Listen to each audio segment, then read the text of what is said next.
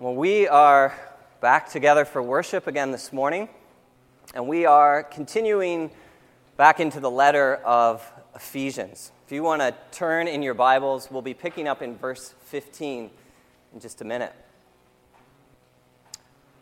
Last month, in the month of September, we began making our way through the beginning of this letter. And we looked at the first 14 verses, the opening or the introduction.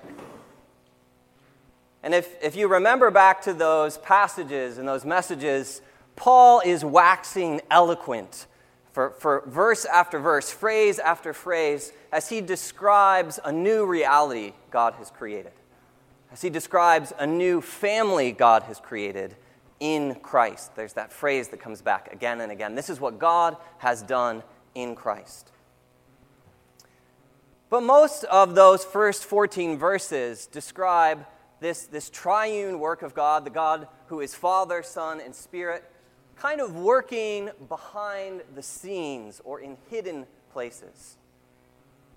Paul describes in those verses God's pouring out blessings in the heavenly realms, in spiritual dimensions. And all that talk of sort of the heavenly work and power of God can feel a little abstract sometimes to us. I know in our Wednesday night small group that meets at our house, we've been sort of wrestling with, well, how do we take all of that great language and begin to see how it matters for us in the here and now? And one of the things that I think is helpful for us in order to kind of lay hold of what this letter is about is to go back and remember who Paul is sending this letter to and why. What's our context? And so as you open your Bible to Ephesians this morning, what's printed there is Paul's letter. It's Paul's prayer to a cluster of baby churches that were planted in and around the city of Ephesus in the middle of the first century A.D. And you could envision Paul writing this letter. It's a letter to this regional group of God's people. And he's writing from his prison cell. It's a time of imprisonment for Paul. And he's writing to the Ephesians, this group of people who are living in one of the darkest places in the ancient world. If we go back and we sort of dig around in first century sources, if we read the book of Acts, we look in other places, we discover that Ephesus was a city where paganism, where sorcery, where cursing others, where the sort of dark powers of our world were celebrated. It was a part of the culture of that city and region. It's a place that from the very beginning, when Paul begins to minister there, he provokes a hostile response. Even demonic attack, Paul wrestles with in his early ministry in Ephesus. And we can imagine then for the first many years, maybe several decades or hundreds of years, the light and the hope of the gospel in that place must have felt always on the verge of being extinguished, snuffed out by this pervasive sense of spiritual darkness. Last week, Pastor Glenn spoke to us about the presence of God, the comfort of God, the strength of God in the midst of darkness and grief and even death. And he used a passage from Paul's letter to the Corinthians, chapter 1, 2 Corinthians. And that's a letter where Paul is writing to the church in Corinth in a different place, but he's just come from this difficult, struggling time of ministry in Ephesus and in the province of Asia surrounding Ephesus. And this is what Paul says there at the beginning of that letter. He says, "We do not want you to be uninformed, brothers and sisters, about the troubles we experienced in the province of Asia." And here he's describing Ephesus and the surrounding region. "We were under great pressure there, far beyond our ability to endure, so that we despaired of life itself. Indeed, we felt we had received the sentence of death." So Paul, looking back on what's probably a few years in Ephesus and in Asia, summarizes that time by saying it was a time of great trouble. It was like walking through and under a death sentence. Biblical scholar N.T. Wright describes Paul's tone in 2 Corinthians as a letter that sounds like it's being dragged out of Paul through a filter of darkness and pain. This was probably the most difficult few years of Paul's life. Paul's time in Ephesus leaves him sort of limping through this fog of heaviness and exhaustion and grief. Paul will say that season of his life felt like he was being pressed down and crushed and attacked at his very core.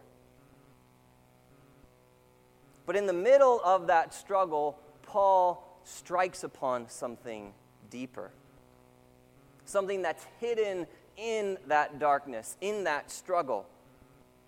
Paul says in the next verse here, verse 9, that Paul discovered a God who dwells among the death and the darkness in order to practice resurrection for us.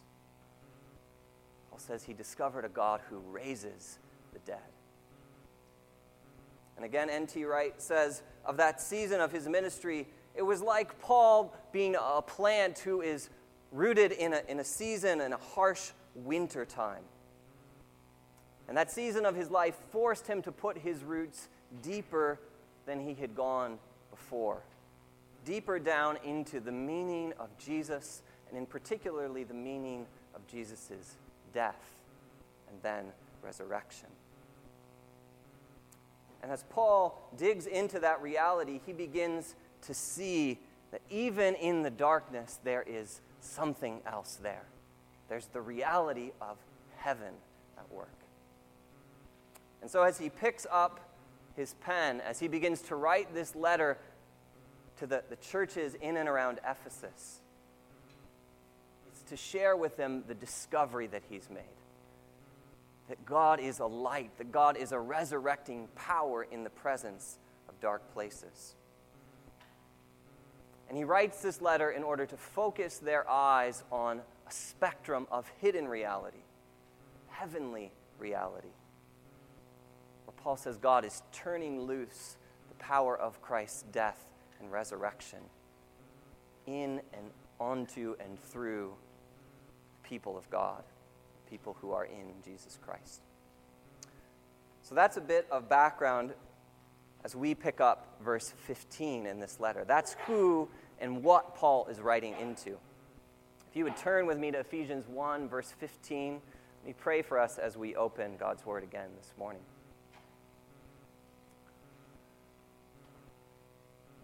Lord, I pray that you would open our eyes now. Open the eyes of our hearts, quicken our spirits, unstop our ears. We may hear your word. We may know the power and the life and the work of your Spirit as we consider what you have done in Christ Jesus. Lord, may the words of my mouth as I preach, may the meditations of all of our hearts this morning be pleasing in your sight. In Jesus' name we pray. Amen. Ephesians chapter 1, verse 15.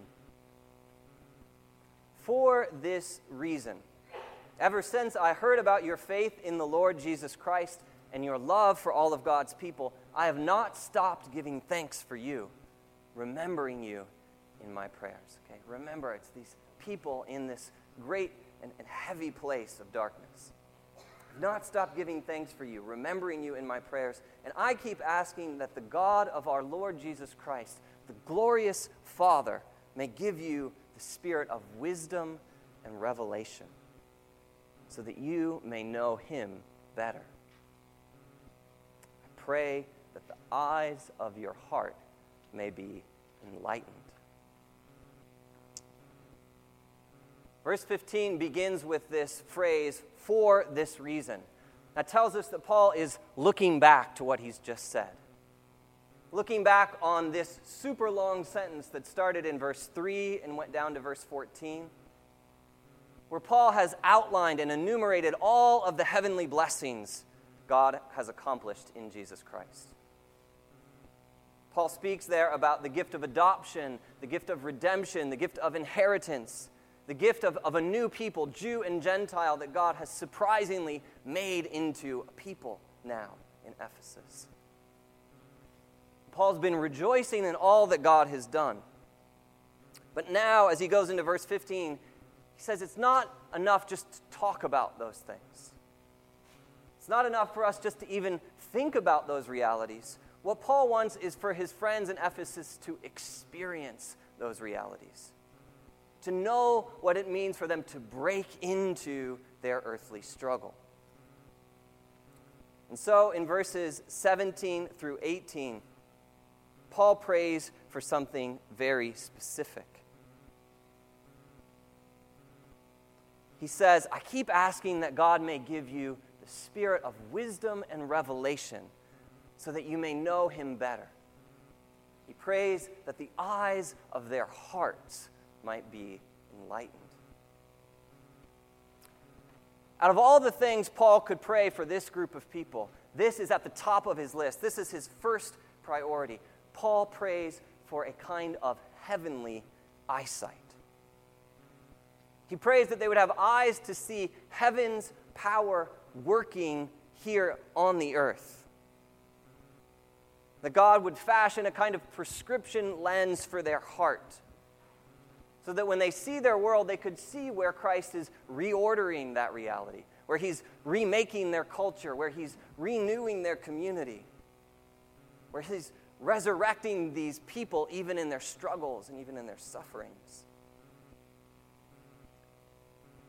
But the problem is, to our untrained eyes, to our untrained hearts, right? The reality of heaven, the reality of what God has done in Jesus Christ, too often seems hidden to us.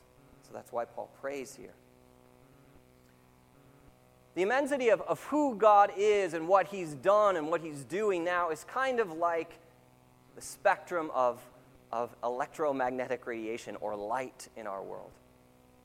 There's this incredible power in our world that's working all the time in and through these wavelengths of light. But what we can see of that work is just a tiny fraction on that spectrum. Right? We see colors. We see red, green, blue. We see down to violet. And then eventually that work of light, that power of light becomes invisible to us. Right? We see colors, but we don't see radio waves. We don't see UV rays. We don't see X-rays. But they are still very real, very powerful nonetheless. But in order for us to capture, to understand those realities, we have to rely upon other tools, other technologies to grasp what they're doing. So Paul says here, in order for us to see what God is up to in our world, we too need help. We need assistance. We need the work of his Spirit in us. What he calls in verse 17, the Spirit of wisdom and revelation. The Spirit who takes the mysteries of God, what he's done in Christ in the heavenly realm, and he relays them to us, right? Through impressions and through convictions and through the revelation of his word, so that, Paul says, we might know who God is. We might know him better. And so as we turn then to the second half of this passage, verses 18 through 23, Paul prays that the Spirit might help us see three things, three realities that are hidden to our plain sight, to the plain meditations of our hearts. Three heavenly realities that are hidden to us, but are still very real. So I need a volunteer this morning to help me out. Maybe one of our kids. Somebody come up here and help me. Who can help me? JJ, can you do? Oh, JJ or Weston? Weston, you want to help me with the first one? We've got a few of these. Paul has these realities that are hidden. He says they're the work of heaven coming down to the earth. So I want you to tell me, Weston, you want to come around this way? Can you see anything here? No?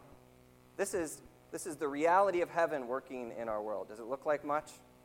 It's like an empty sheet of paper. All right, I want you to help me out now. If I shine this little light, do you see anything? Do you see some letters? What letters do you? H-O-P-E. Can you trace those letters for me?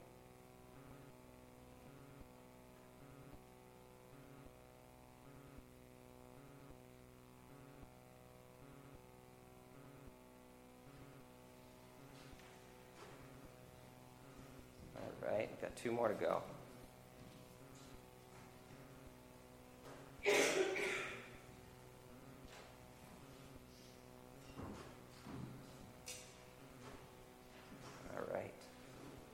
Do you know what H-O-P-E spells? It spells hope. Paul says that's the first reality of heaven that Christ is working in the earth. Thank you. You want to go back to your seat?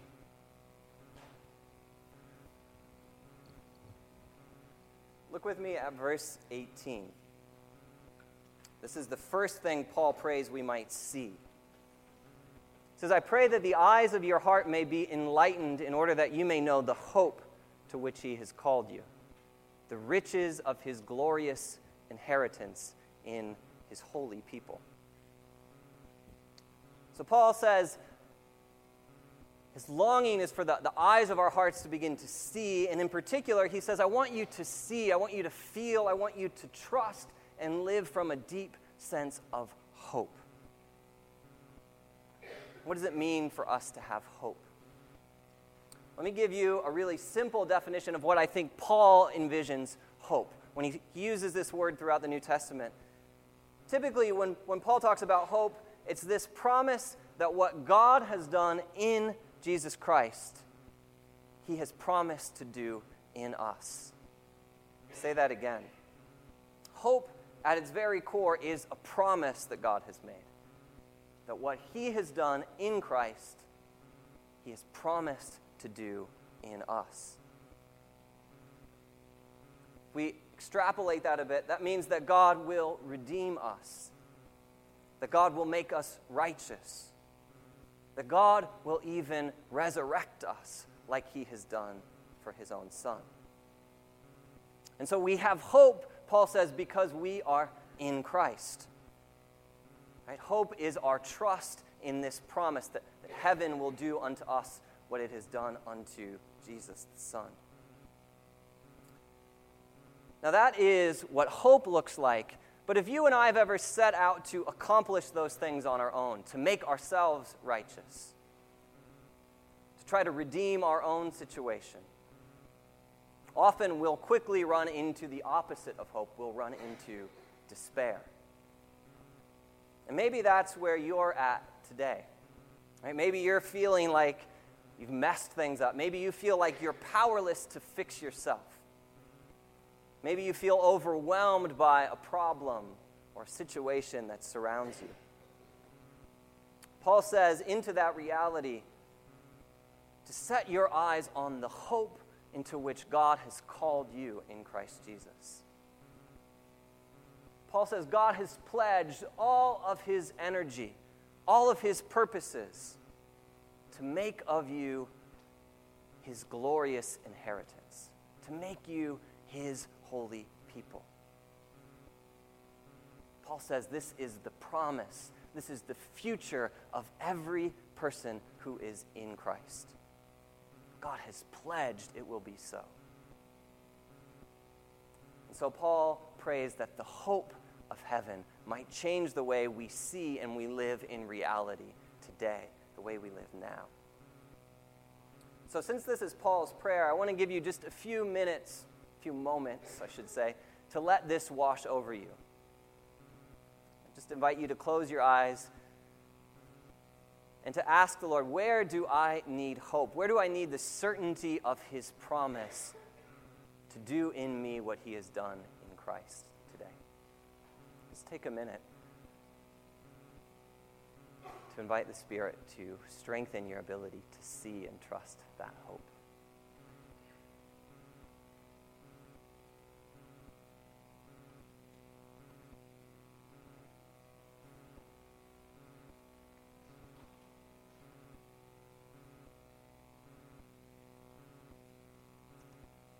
Lord, we thank you for the certainty of your promise. Thank you that there is hope in every circumstance and situation. Lord, would you deepen our trust, deepen our ability to see into that hope today. Amen. All right, I need another volunteer, somebody else to come up. Who else do we have? Oh, okay. How about back here? Yep. Can you come up and help me? Do I have my marker? Did I leave it down there? Well, maybe it's down there.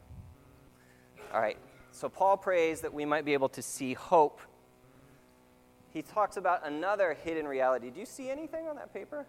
No, it doesn't look like much, does it? Now I want you to tell me if you can see anything. Do you see some letters? You want to trace those for me?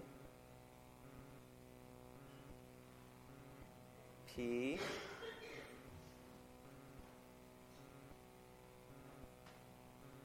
O. W. E. What's that last letter? Anna, can you read that word? What is that? Power. Very good. Thank you. You can go on back. Paul says that the second reality of heaven at work in our world that's been hidden to us is the power of God. Look at verses 19 and 20. Oh, got ahead of myself here.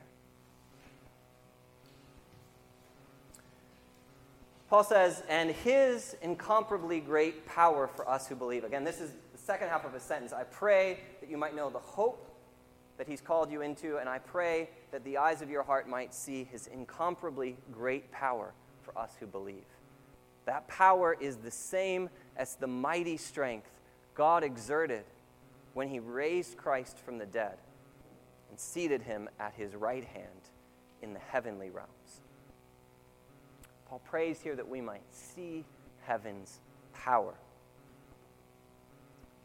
I was thinking back this week to when I was a kid, and there was a Nintendo game that almost everybody seemed to own called Contra. Anybody ever remember playing this game? Brian is the only Nintendo game player in our congregation. Contra was this game where you were, asked to control these commandos running through jungles and sort of fortresses. And it was full of hundreds of bad guys shooting at you constantly.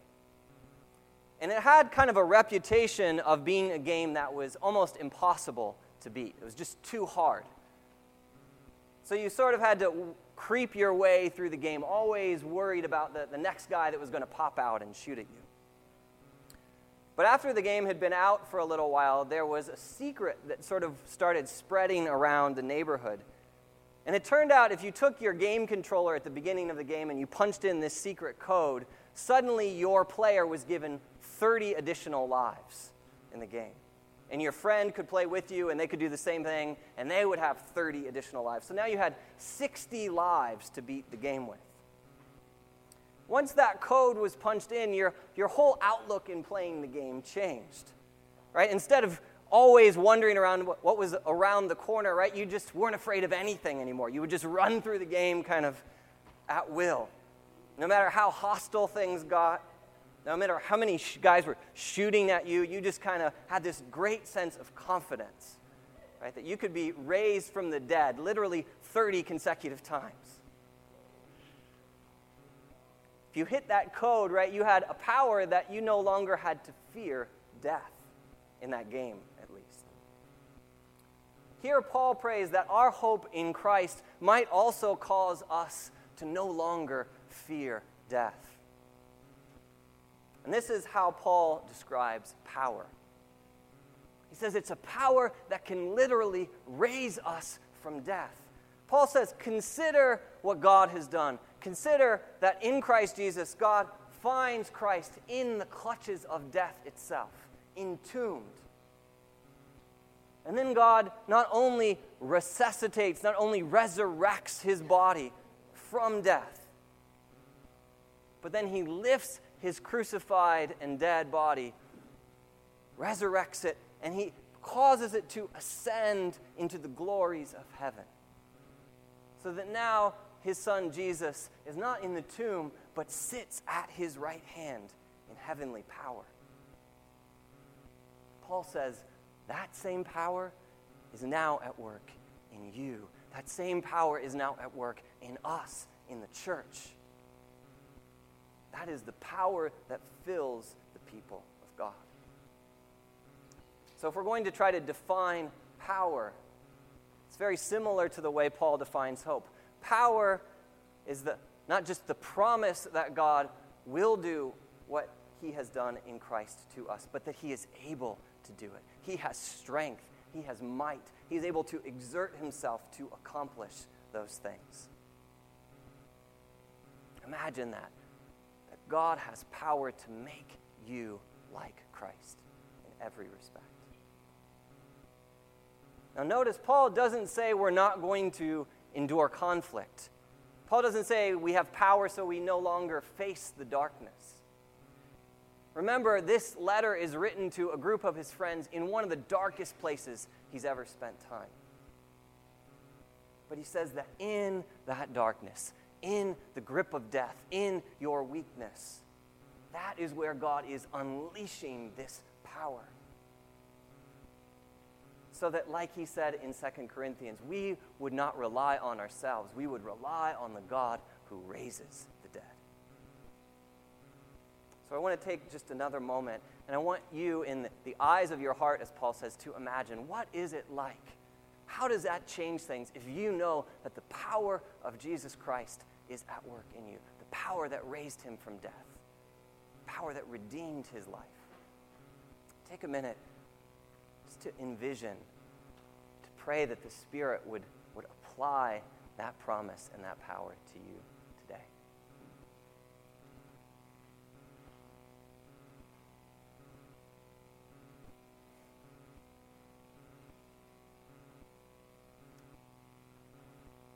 Lord, we thank you for the power of heaven that is on offer to us, made available to us in Christ. Amen. All right, we have one third reality that I want us to imagine this morning with Paul. I need one last volunteer. How about JJ and Nora? Can you come up and help me out? Tag team. You guys both come up? We have somebody hiding. This one's a little trickier. No? Okay. I'll tell you what, I'm going to let you be the flashlight person, okay? Does that look like much to you? All right, can you help shine that on there? And I'm going to see if there's anything hidden under there. Let's see. Can you shine it again? Do you see some lines? How about over here? What do you see? Oh, how about down here?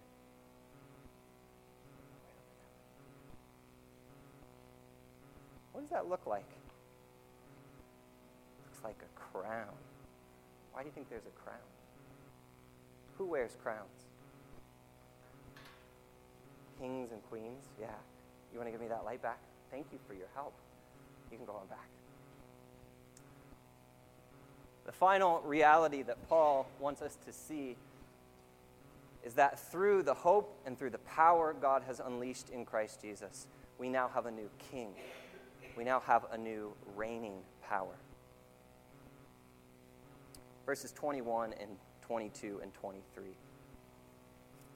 For God seated Christ through his great power far above all rule and all authority, above every power and dominion, above every name that is invoked, not only in the present age, but also in the one to come.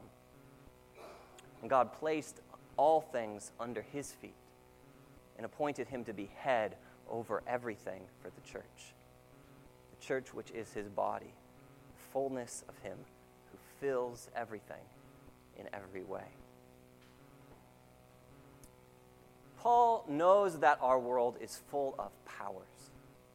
It's full of individuals and groups that are laying claim to importance and prestige and control and influence. And in this letter of Paul to the Ephesians, he will describe this struggle between the people of God and the powers of this earth. And he names visible powers, right? There are institutions, there are hierarchies, there are nation states, there are corporations, there are political powers. We can see the struggle between those powers in our world today. You could see it in the news this past week. Paul says there are also hidden powers. There are forces we cannot see, forces of darkness, strongholds in the spiritual realm, Paul will say. But in just a few verses, Paul here unmasks all of those powers.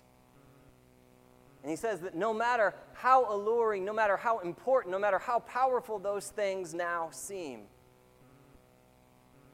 whether it was Caesar or the goddess Artemis in Ephesus, or whether it's the political factions and parties of our own time, Paul says all of those things may appear to have power, but among the people of God there is only one king who is now in ascendancy.